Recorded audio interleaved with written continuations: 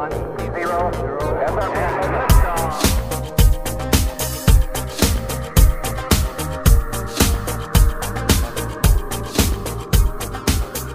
guys, welcome to another episode of Filter. On this show, we recognize that the world can be a confusing place to live in. And so what I seek to do on this show is to equip you to live with biblical clarity in our confusing world so that you can face the chaos of life with wisdom, integrity, and courage. In Mark chapter 11, verses 22 through 24, it says, Jesus replied to them, speaking his disciples, "Have faith in God. Truly I tell you, if anyone says to this mountain, be lifted up and thrown into the sea, and does not doubt in his heart, but believes that what he says will happen, it will be done for him. Therefore I tell you, everything you pray and ask for, believe that you have received it, and it will be yours." This passage speaks to an uncommon faith that leads to great prayer. I have often wrestled with these verses as it challenges my own weaknesses in faith and in prayer. What does it mean to have faith in God in prayer as Jesus speaks of here? Today's episode is a recent sermon that I preached that attempts to answer this question. I explain what faith in prayer does not mean and how verses such as these have been misused by false teachers in certain times. After we look at these negative examples, I define what it means to have faith in God in prayer. I also share how you can grow in your faith in prayer. I know that my study and preparation for this message has been incredibly beneficial to my prayer life, and I hope that it is to yours as well. And by the way, this sermon was the first installment of a two-part series on this passage. And so if you want to hear part 2, I'll link it in the show notes below. Before I get into this episode, let me encourage you to subscribe to Filter wherever you get your podcasts so that you don't miss out on any future episodes. Also, be sure that you're subscribed to our email list so that anytime we release new episodes or I have a new piece of writing that comes out, we can send that directly to your inbox so that you can be notified about that and enjoy that content. Lastly, if you've been helped by this episode or any of our other episodes here on Filter, let me encourage you to please rate this show and share it with your friends. Give Filter a 5-star rating on Spotify and on Apple Podcasts. Also, write a review on Apple Podcasts. It only takes a minute for you to do these things, but whenever you take these small, simple steps, it really helps us to get the message of biblical clarity out to more people. Well, without any further delay, let's get into this episode on what it means to have faith in God in prayer. I read this quote last week, but I'm going to read it again. And, I might just start every single sermon in this series with this quote to remind us.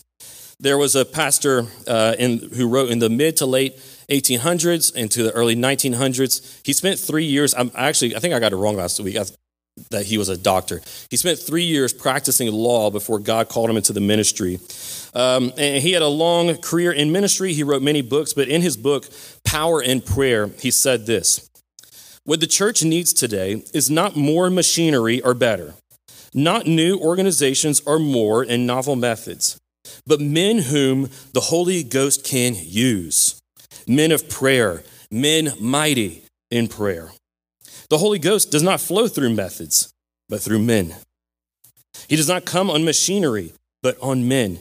He does not anoint plans, but men of prayer." As I talked about earlier in the announcements, we desire to be a church that knows God. That knows God not just in a sense of comprehending some intellectual propositions, right? Now, we want to know God rationally, intellectually. We want to know the truth in our minds, but we also want to know him in experience. We want to experience in our hearts, our souls, in our lives, the power of the truths that we hold in our mind. We want to know God, and we want this knowledge of God in us as individuals and as a community to explode out in the kingdom advancing over Lafayette, over Acadiana, until we see the day where all of Acadiana, every square inch is underneath the lordship of Jesus Christ. And if we're going to do that, we need more than just sermons, as vital and as core as they are to what the church is and does. We need more than just sermons. We need more than just new studies. We need more than just new curriculums. We need more than just new ministry strategies. But what we need is to know God in prayer. For it is in the core, the vital, essential disciplines of prayer and worship that the truths that fill our mind, praise the Lord, right, become real in knowing him experientially. It's a core foundation. If we miss this, then everything else, all of our learning, all of our attempts and strategies and our planning is for naught. If we miss prayer, if we dedicate ourselves to the school of learning, but not the school of prayer as well, then we have wasted our time and attempted to follow a man-made vision and man-made power. So we dedicate ourselves to become men and women that the Holy Ghost, as Bound said, can use. Men and women who are mighty, a church that is mighty in prayer. So that's why we're doing this series. I told you this series is called Fearless Prayer.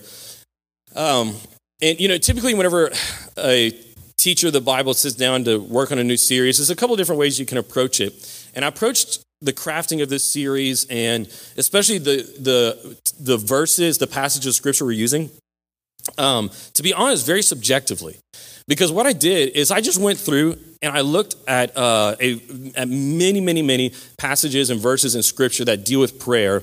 And I looked at the ones, and many of them I already knew, but I looked at the ones that, to put it this way, scare me the most. That challenge me the most, that challenge my faith the most, that I wrestle with and that I struggle with. And I chose those to be what we would use for this series, believing that God's leading me would be beneficial to our church too. And I've got to admit to you that the verses that we're doing today, have you ever had some verses of this Bible challenge you? Have you ever had some challenge you? Really make you turn your head? Whenever a dog gets confused, they turn their head. So I guess I do that too. They make you turn your head. They make you question. They make you sit back. Maybe they make you stop in your tracks of reading and just say, whoa, right? That one is hard. That's a hard pill to swallow. That one's hard to grasp and hold on to and act out. Have you ever had passages that challenge you like that? For me, this one might be number one.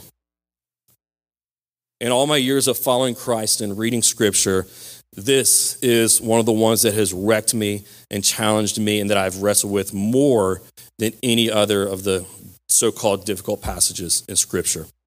Because the other so-called difficult passages in scripture, and we've gone through some of them here at Redeemer, it's problems that we can work out with the mind, but this one goes straight to the heart. I also have to confess that in over a decade of preaching and teaching now, I've never been as intimidated by a passage that I am tasked with bringing before the saints of God. Nevertheless, we're going to be spending 2 weeks looking at this passage and considering what it means to have faith in prayer. I have one point today on faith and prayer. That's what we're going to look at, and then we're going to continue working it out next week. But before I get to that one point on what faith and prayer is, we're going to talk about what it is not. A couple months ago, you guys might remember, if you've been here for a little while, or unless you're new, a couple months ago, we had a guest speaker come in. He's a Christian philosopher, one of the top Christian philosophers alive today. His name is Douglas Groothuis. And he came in and he preached a phenomenal sermon. You can go back on our YouTube or our podcast archive to listen to it. He preached a phenomenal sermon reminding us and encouraging us that we ought to test the spirits. He preached this from 1 John chapter 4, verse 1, that it is one of our tasks as believers, living well and obediently to God, to test the spirits. And what we mean by that practically in the world, because we don't have like maybe you have, I have like a water testing meter that I use to test my water because I'm paranoid and I want zero water. And so, I test that, but what does it mean to test the spirits? We don't have any kind of device we can just wave around in the air, that catches one and test it for us. Well, what it means is we look around the world and we look at the teachings that we find in the world. We look at the movements we find in the world, the spiritualities we find in the world, and we test the spirits. We test these teachings. We test the worldviews. We test the truth claims. We test the spiritualities that are around us in the world. This is what it means to test the spirits. Our tool, our meter that we use is the Word of God. And I think it's important that we start today testing the spirits whenever it comes to the question of what does it mean to have faith in prayer? Because there are many false teachings on prayer out there today, many that are also flown under the name of Christianity, but do not resemble what God's word teaches, and so therefore is false. There are many false teachings and things that it means that it does not mean to have faith in prayer. And so I think it's important that we start there today. So I'm going to give you just several, I'm sure there's more we could go into, but I'm going to give you just several things that faith in prayer does not mean. And I'm also limiting myself to those that are usually taught by so-called Christian teachers. Because, of course, we could look at prayer in other religions, but that's not really in our purview today. So, first of all, faith in prayer is not positive affirmations. Maybe you have been taught before that essentially what you need to do to receive those things that you need or desire from God is to make positive affirmations that they're already yours. Maybe you've heard this before in teachings such as from, there's this hit book around 2008, somewhere between 2006, 2008, I remember this book called The Secret. Maybe some of you guys remember The Secret. It was really pushed by big names like Oprah, but it was also pushed by some Christian names as well. And people are trying to say, oh, look, The Secret is God. And essentially all you have to do is say, I have perfect health. If you're sick, all you got to do is say, I have perfect health, and make that positive affirmation, and then you will be healed. Because what you attract to yourself through your affirmations will come true. There was the new age form of this pushed by, like I said, those like Oprah, where, the law of attraction was just like this force out there. But then there are also those, like I said, in the church who try to say, well, that's God, right? God is the one who responds to our affirmations. If we're making negative affirmations about ourselves, well, then life will go poorly. But if we're making positive affirmations about ourselves and our life, that, I am healthy, I am rich, I am attractive, I'm 6'2", whatever else it might be, then those will come true. Right? Whew, if only. But this is not faith in prayer. This is not what Jesus means whenever he says, have faith in God, pray and believe as though it has already happened and it will be done for you. That is not what Jesus is talking about. The second thing, faith in prayer is not claiming what we desire. This is similar, but a slightly different version of the same error where what is taught to us is, and this is typically under a teaching called word of faith teaching, which tells us that all you need to do, that God already has health for you, that God already has wealth waiting for you, that God already has all of the wildest desires and dreams of your heart for you. You just have to claim it. You just have to, claim it for yourself. You got to name those blessings and claim them because they're already yours. This is also not what faith in prayer means. This is not what Jesus is talking about. In John 15 and 16, for example, where he says that whatever we ask in his name will be given to us. This is not what he is talking about. Because, a couple weeks ago, me and Justin and Ben, we went to an apologetics conference called Defend, and we got to listen to a good friend of mine, a phenomenal guy named Alex, give a lecture on the prosperity gospel, which Word of Faith is closely connected to. And later we got to go out to dinner, and we were talking together about, how do we thread the needle, right? Between Word of Faith error, just naming and claiming our blessings, but then doing things like praying for healing, like praying for those things that we desire, that we want to see God do, or bringing our every need before him. How do we do these things? And he was so helpful. He said, the difference is this. What the error is a sense of entitlement. All those things that you desire, the health, the wealth, and whatever else, and I'm not even saying that those are bad things, but whatever you desire, you're already entitled to it. You just got to cash in that deposit from God. right? What he has for you. He says, versus prayer is going to God in faith and making requests, right? Based upon his will and in submission to his will. So it is not just positive affirmations. It is not just claiming what we desire. Third, faith in prayer is not a morality exercise.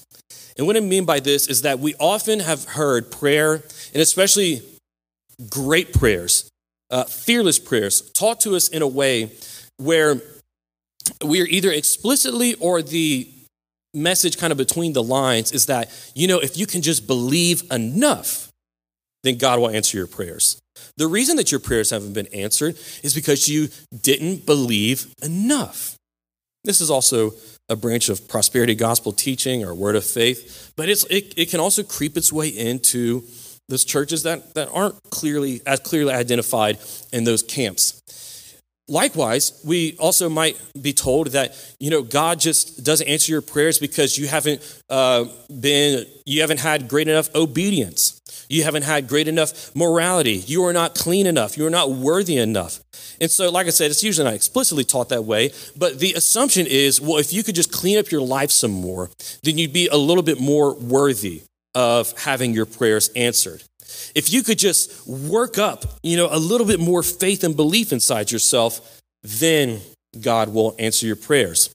In all of these different forms of teaching, the assumption beneath them all is this. It's that if I can just do the work, then he will reward me with the answer. Whether it's the work of conjuring up that faith in ourselves or the work of cleaning up your life, trying to be more morality exercises, what I call it. That is also not what faith and prayer means. But let me give you this last one, which, I'm kind of going in order from the most opaque and easy to see to the ones that are more subtle and harder to see, but I think it's also errors we need to avoid as well. The last one, faith and prayer is also, with those things being said, faith and prayer is also not sheepish, dull, half-hearted requests. It's easy for us to see those errors and fall off in the ditch, especially in Orthodox churches and theologically conservative churches, such as Redeemer, right? To see the errors of word of faith, prosperity gospel, laws of attraction, those kind of things. It's easy for us to see that and not fall off. But I think there's an opposite error that we tend to fall into because we are so afraid of that one. It's like we're so afraid of falling off into this ditch that we dive in the other one. And that is that because we say, we can't be like those prosperity gospel preachers. We can't be like those who are all about health and wealth and believing that God is just going to give us every little thing. And so what we do is we dive off into the opposite direction of having these prayers that never really ask for anything. Where we just say, whatever your will is, God. And we make them sound really pious and good. They're filled with all these cliches about like hedges of protection and, you know what I'm talking about, these cliches that you hear in prayer. And it's usually once again, I'm speaking to our own tribe here of conservative theological churches. It's usually those people that we then make do like all the public praying. The ones who are really good at saying all those cliches and not really saying anything specific and not really laying a bold, faith-filled request before the Lord. They're sheepish, they're dull, they're half-hearted, they're cold. They don't move our hearts, and I don't believe they move the heart of God either. So yes, we cannot fall off into the error of name it and claim it and so on. But we also cannot fall off into the error of making these dull, general, cold, sheepish prayers before the Lord. Because whenever I read the Bible and the way that God tells us to come to Him with our request, it doesn't sound like so many of the prayers that fill our evangelical churches. So we got to thread the needle here between these. That's what I'm trying to do this week and next week, really through this whole series. So what faith in prayer is, since we've looked at some of the things that it is not. How often do you feel as though your prayers lack power and confidence? How often do your prayers feel forced?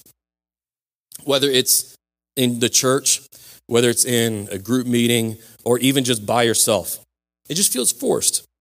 You're really just doing that daily office of prayer in the morning or evening or whenever it is that you do your private devotions. You usually go into that office more of a sense of obligation because you know that it's something you're supposed to be doing as a follower of Christ. You know that it is a part of obedience to God. And now, friends, there's times that we go through seasons of spiritual dryness where we're wrestling and so on, and we continue to obey God out of our duty and obligation to him, and there's nothing wrong with that. But I don't think it should be the typical experience. For too many of us, that is what's typical. It's dry, it's dull. We're just doing it out of a sense of obligation, but not because we believe that he will supply our every need. We go to God because that's just what I'm supposed to do because I'm a Christian, right? And we don't leave that prayer room refreshed. What does it mean to have faith in prayer so we can pray more powerful prayers? Here's what it means. This is, like I said, my one point today. Faith in prayer is confidence that God really hears us and will answer us. Faith in prayer is confidence that God really hears us and that he will answer us. It is an assurance of all these things. Do you actually believe in the power of prayer? Because this is what faith in prayer means. If we actually truly believed, if we were convinced of it, in the same sense that we are convinced of the forces of gravity, right? In the same sense that we are convinced that if I jump, I will come down. Are we equally as convinced of the force of prayer? Are we equally as convinced of the power of prayer? That whenever I go before the Lord, I will bring my praises to him. I will bring my confessions to him, and they will be forgiven. He will hear me, and they will be washed away. I will bring my needs before him. He will hear those needs, and praying those needs before him will make a change in the world. What if we pray for those around us and we hear of the suffering of people in our community, as we heard this morning during our announcements? Do we actually believe that prayer can change that? And that if we do not pray, the situation will not change? Do we have such a confidence in prayer? Or, like I said again, is it something that we just think, I just got to do it? It's just one of the things, right? It's just one of the things you got to do. It's just one of the boxes I got to check off. Or do we believe that prayer will actually change things? So often we think that the effects of our prayers really kind of just depend on a whole host of other factors, but not that the changes that we see in life can actually be directly affected by the act of Christians praying. I'm going to give you two reasons to have faith in your prayer and to increase your faith. So 2 reasons to believe in the power of prayer and increase your faith. The first one is this: the size of your faith in prayer will depend on the size of your God. The size of your faith in prayer will depend upon the size of your God. Many of us believe in a small God who is incapable of accomplishing much. You do not pray great requests. You do not pray for to see great works of God in your life or in the world because your God is too small. You don't believe in a big enough God. You don't see him as powerful enough to enact those things that we see needing to be done and to happen in the world around us. Right? Maybe you believe that he's forgiven me and I've been saved. He sent Jesus to die for me, and I know that whole story. But beyond that, he's not really interested in doing much more. Or we believe, that maybe in a sense, intellectually, we believe that he's sovereign and he's in control of all things. But our prayers don't reflect that. Our prayers don't reflect a belief that if we humble ourselves and go before him, And we pray that he would act and that he would intervene and that he who is sovereign over all things, that he who is sovereign over even kings and rulers, it says, that he who is in control of every detail of our lives. We don't really believe that he who is sovereign over all these things can intervene and act and change things if we call upon him. For too many of us, we are believing in a God that is too small, not the one who is the sovereign Lord who acts in our world that we read about in the Bible. Similarly, some of us don't know the true God. Perhaps for some of us, our problem isn't even that, like, we believe in the God of the Bible, but we just don't know him enough, right? And we need to have greater faith in him, but we don't know the real God at all. This is obvious in cases where maybe you are following the God of another religion or a New Age God, for example. But it can also be the case where maybe your idea about who God is, what God has done, what God is doing is incorrect. It is wrong. Your ideas about who God is not based off of what Scripture says, who God is and what he does, but just based off of your own assumptions. Maybe you're not inspired to pray to the Lord to show how rich in mercy he is by raining his blessings down on us. Because he is a God made in your own image, and you're not that merciful. You're not that merciful. You wouldn't be that good to yourself. You wouldn't be that good if you were in God's position to someone like you. And so you're held back from praying to see his mercies, spiritual and temporal, from seeing his mercies poured out, from him showing how loving he is, because he's really just a reflection of you. If you're serving that God, then you're never going to pray those big prayers and pray to see just how rich in mercy he is. Maybe for some of us, that's why we have rejected God. Some of you here might be in a position today where you're not even claiming to follow God, you're rejecting God, or you're just not believing in God because you say he just doesn't add up to me. Or maybe for this reason or that. Let me just gently challenge you. It could be because you don't know the real God. You don't know the true God. But instead, one that's just based off of other people's ideas about him, maybe your own assumptions, but not what his word says, his own revelation to us. So that's the first one. 2 reasons to believe and increase your faith. To believe in a bigger God, the true God, the real God of Scripture. The second point, the size of your faith in prayer will be dependent on the degree that you believe in God's word. So the size of your faith in prayer is going to greatly be dependent on the size of your God and that you believe in the true God as revealed in Scripture. But the second thing is that it will be dependent on the degree to which you believe in God's word. Now, listen, I'm not just talking about like the Bible generally. Many of us in here, and I'm sure all members of Redeemer, it's a part of our membership process that you say, I affirm the truthfulness of God's word. But I'm not even talking about it just generally speaking, but I'm talking about this. Whenever we come to passages like Mark chapter 11, verses 22 through 24, and we read what Jesus says here, I'm saying, do you really believe in those words? I'm saying, let's get specific. Let's let the rubber meet the road.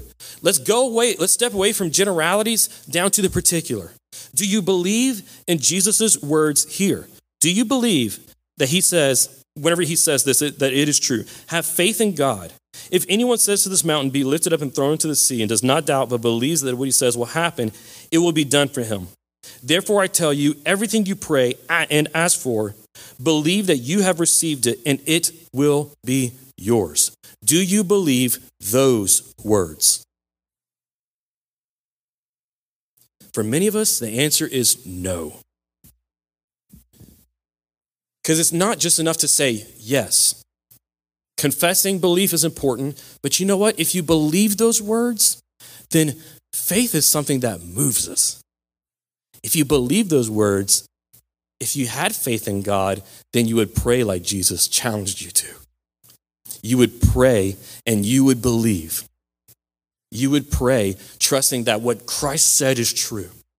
That he said that if I go before the Father, that if I go before him not trusting in my own worthiness, but trusting in how rich in mercy he is, then he will hear me and answer me. If I go before the Lord, not trying to just work up and conjure faith inside of myself, but instead just look at how faithful he is. You know, faith in prayer and the kind of faith that leads us to praying big things is dependent not upon us, like I said, just working it up inside of ourselves like a morality exercise, but it comes from just looking at how good he is. Looking at how good he is, looking at what he has done, looking at his faithfulness, looking at what Paul says, how he is rich in mercy and he lavishes grace upon us. Looking at how he has worked in the lives of believers in Scripture, looking at how he is working in the lives of in the church, in the kingdom, in the world around us, looking at our own lives and how good he has been. And whenever I meditate on those things, then I have faith in that God. And it is faith in that God, not in my own power or goodness, that leads me to pray bold prayers, prayers that move mountains, because he is the God who is big enough to move the mountain. Do you believe God's words? Do you believe that God is still active in our world? Do you believe that he desires to save the lost? If you don't know him, the first step is to saying this, that you believe that he wants to save you, that he loves you, that he desires to show you his grace. Do you believe that he can deliver from addictions, from afflictions? Do you believe that he still heals? Like I said, we got to step out of the generalities and get specific and ask ourselves, do we believe these truths that he says about himself? And if we believe them, then we will act on that belief in prayer. Do you believe that God has ordained that prayer be the means by which he enacts his decrees in the world? There's this interesting thing whenever we look at the Bible, how frequently God says to his people, I have something that I want to do for you. You can see this in several different places in the Old Testament. Jeremiah 29 being one of them. We see God doing things in the New Testament. We know what his will is for his kingdom to advance, but he waits. He tells his people in the Old Testament, and we see it worked out in the New. God says to them, I have this great and mighty work that I want to do for you, but you have to pray. He says it in a bunch of different places. I have life for you, but you have to pray. In the book of Acts, we see that Jesus told his disciples in Acts chapter 1 that he wanted them, filled with the Holy Spirit, to take the gospel out into all nations. So his desire is that people, not just in Jerusalem, not just in Israel, but that in all of Judea, Samaria, in Galilee, and that in Ephesus, and that in Rome, and that in Spain, and that in China, and that in England, and France, and all the nations to come, that they would hear the gospel and follow him. This was his desire. But you know what happens whenever you read the book of Acts? There's this precedent that always takes place before God moves. They pray. What theologians have recognized is this, is that God is sovereign over our world, that he has foreknown and decreed all that he wills to take place. But you know what the mechanism is that he has put in place to carry out his decrees? His people's prayer. In 2 Chronicles 7:14, a passage we'll be looking at in a few weeks, he says, if my people who are called by my name will humble themselves and pray and seek my face and turn from their wicked ways, I will hear from heaven and I will forgive their sin and will heal their land. He desires to forgive sin and to heal. He says, what enacts that decree? His people's prayers. Charles Spurgeon said this. He said, our prayers are God's decrees in another shape. The prayers of God's people are but God's promises breathed out of living hearts. And those promises are the decrees, only put into another form and fashion. Do you believe that? Do you believe that God has great and wonderful things planned for Lafayette? But if only his people would pray. Do you believe that God has plans to advance the kingdom in Redeemer City Church? But if only we would pray. Do you believe that God has plans to free you from your addictions, sinners? But if only you would pray. Do you believe that God has plans to grow your faith and to invite you into deeper experiences of his love, as Paul prays about in Ephesians chapter 3? But if only we would pray. Now you might say to yourself, if God is sovereign and has foreknown all that he will do and has foreordained that all he desires will and wills will come to pass, then why does he need our prayers? Yeah. Why does he decide then, this sovereign God, that it will come about as a result of his people praying? It's a good question. Let me answer it with another question. Parents, do you know how much joy it brings to grant your child's request? This past Friday, me and my son, a bunch of you guys know, maybe you don't, so I have a son and a daughter. My daughter, we dropped her off at school, and me and my son had a father-son day together, boys time, we call it. So we had some boys time together. And whenever I get to have some father-son time or some daddy-daughter time, we'll call it when we're with Nora, what I like to do is I like to say, hey, we're going to have this time together. What do you want? What do you want to do? And I have some ideas already in my mind, but I'll say, what do you want to do? And, they know that typically we'll go to the lab together, the coffee shop. And, so Gideon got to have ice cream at like 8 a.m. this past Friday. He had ice cream for breakfast. But you know what else? I wanted to really just knock his socks off. I wanted to bless him. And so I wanted to take him to Sky Zone. They call it the Jumpy Place. They love it. It's so much fun. And so I desired to give him that. I desired to show him just some love and to bless him and to make him excited. But I didn't just say it. I said, hey, what do you want to do? Anything you want, just tell me. What do you want to do?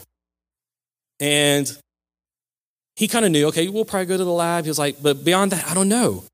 He was nervous to ask for something big, like going to the Jumpy Place. He was nervous. Something was holding him back. And I said, what do you want, buddy? Anything. He's like, I don't know. So finally I said to him, do you want to go to the Jumpy Place? He said, yeah, I want to go to the Jumpy Place. Let's do that. I said, okay, we're going to go. And you know what?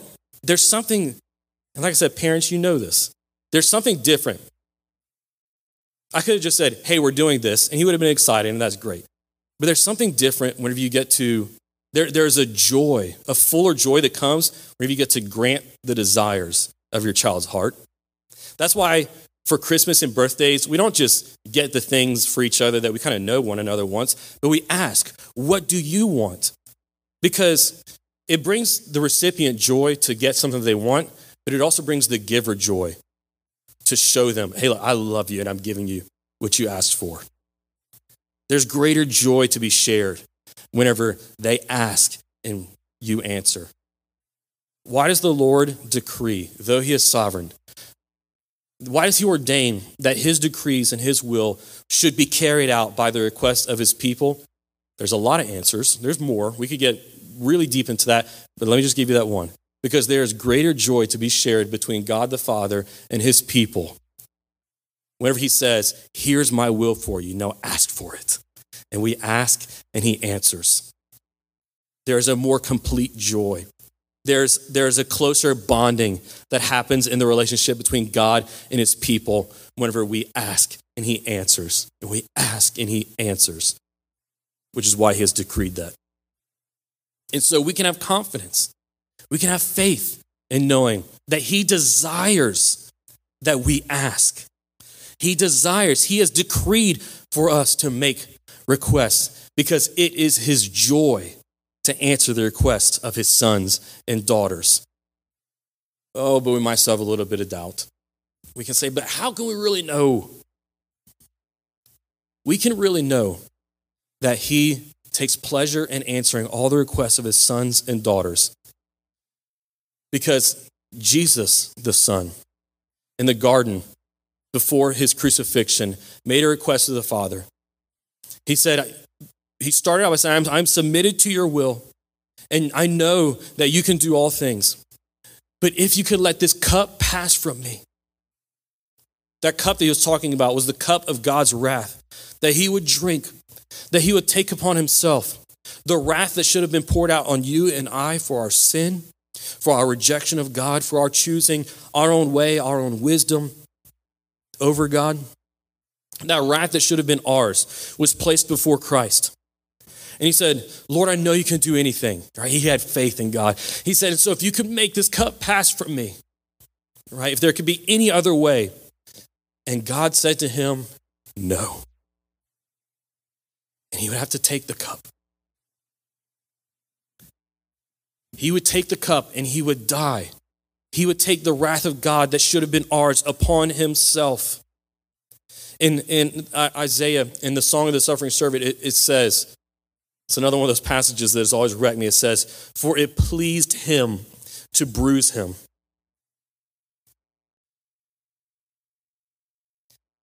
God bruised the Son. He said no to the Son. As we sang, he turned his face away so that Jesus would drink that cup down for us, that he would take the penalty for our sin upon himself. And then the wrath that should have been poured out upon us would instead be turned to favor and mercy poured out upon us. Grace poured out upon us. Where we once stood in the place of judgment, we are now sitting at a table of grace. Where we once all of our answers to prayer should have been a no. Where once we should have been the ones who the Father turns his face away from, that he withholds his Holy Spirit from. Instead, it was done upon Christ, so that for us, all of our prayers before him are in Christ are yes and amen. So you say, well, how can I know? What can I stake my life upon to pray like this? It is his faithfulness and love proven once and for all in the work of Jesus Christ. And knowing that he who through his power raised Jesus from the dead, we now go to in prayer asking for that same power of new life upon ourselves and our world. Therefore, we have confidence in our God. And that faith, that confidence, that trust is expressed in great prayer. Let us go to the Lord.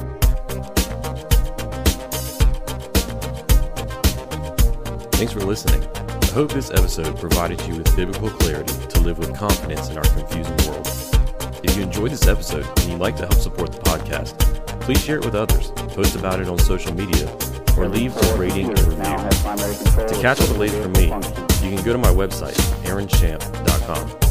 While you're there, subscribe to my newsletter so that you can be updated anytime I share new content. You can also follow me on Facebook, Instagram, and Twitter at Aaron M. Champ. Thanks again, and I'll see you next time. Until then, hold fast.